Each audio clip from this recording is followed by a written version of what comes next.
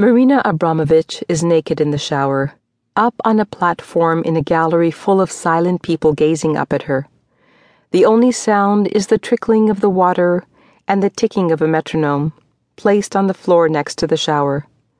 Abramovic is dead still as the water rolls down her placid face.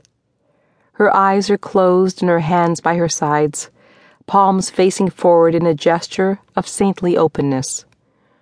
A few minutes disappear, eulogized by the slow ticking of the metronome, which seems to be straining, lurching, and out of time.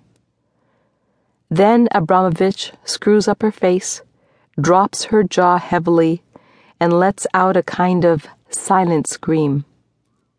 The force of her mute, airless projection seems palpable.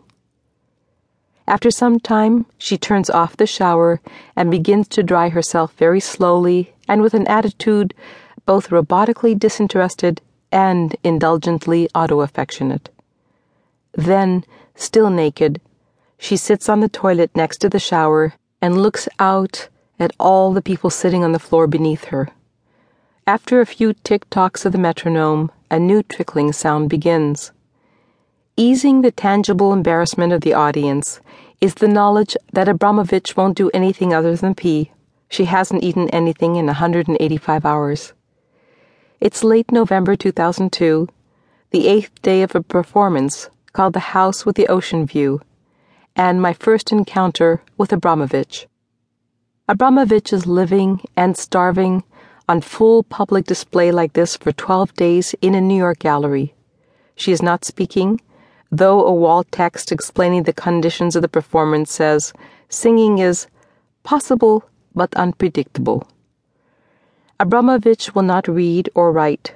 She may drink large quantities of mineral water, shower 3 times a day, and sleep for no more than 7 hours a day.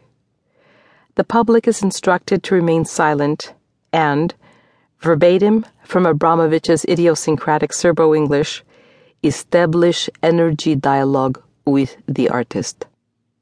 Abramovic's bathroom is one of 3 open-faced boxes attached to the back wall of the gallery like balconies, about 6 feet off the ground. There is also a living room with a table and a chair, and a bedroom with a bed and a sink. All the furniture is in warm wood tones and elegantly austere. The bed and the chair each have a large crystal set into the headrest to deliver energy to Abramovic in the absence of food.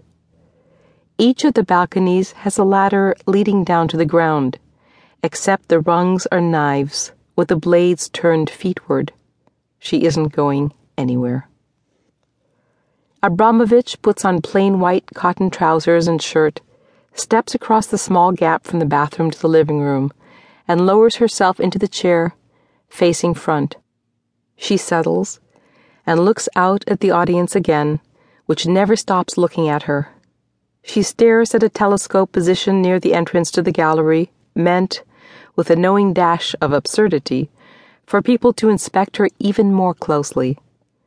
Through the telescope, Abramovic's skin looks yellow against the bright white walls. There is the glaze of unformed tears in her narrow, reddened eyes, but her face is a blank slate. She could be in a starvation-induced trance, aching for connection with or attention from the audience, or just insanely bored. After 8 days of eating nothing and doing next to nothing, Abramovic looks like she's slowly dying up there. This is not an unfamiliar possibility for Abramovic. In the 1974 performance, Rhythm 5, she lost consciousness while lying inside the burning wooden frame of a 5-pointed star, the symbol of the communist Yugoslavia she was born into in 1946. In Rhythm 0 in 1975, she had a loaded gun pushed to her neck by members of an audience in Naples who were instructed that they could do anything they wanted to her with any of the dozens of objects laid out on a table. For 6 hours, she remained determinedly passive no matter what the audience chose to do to her.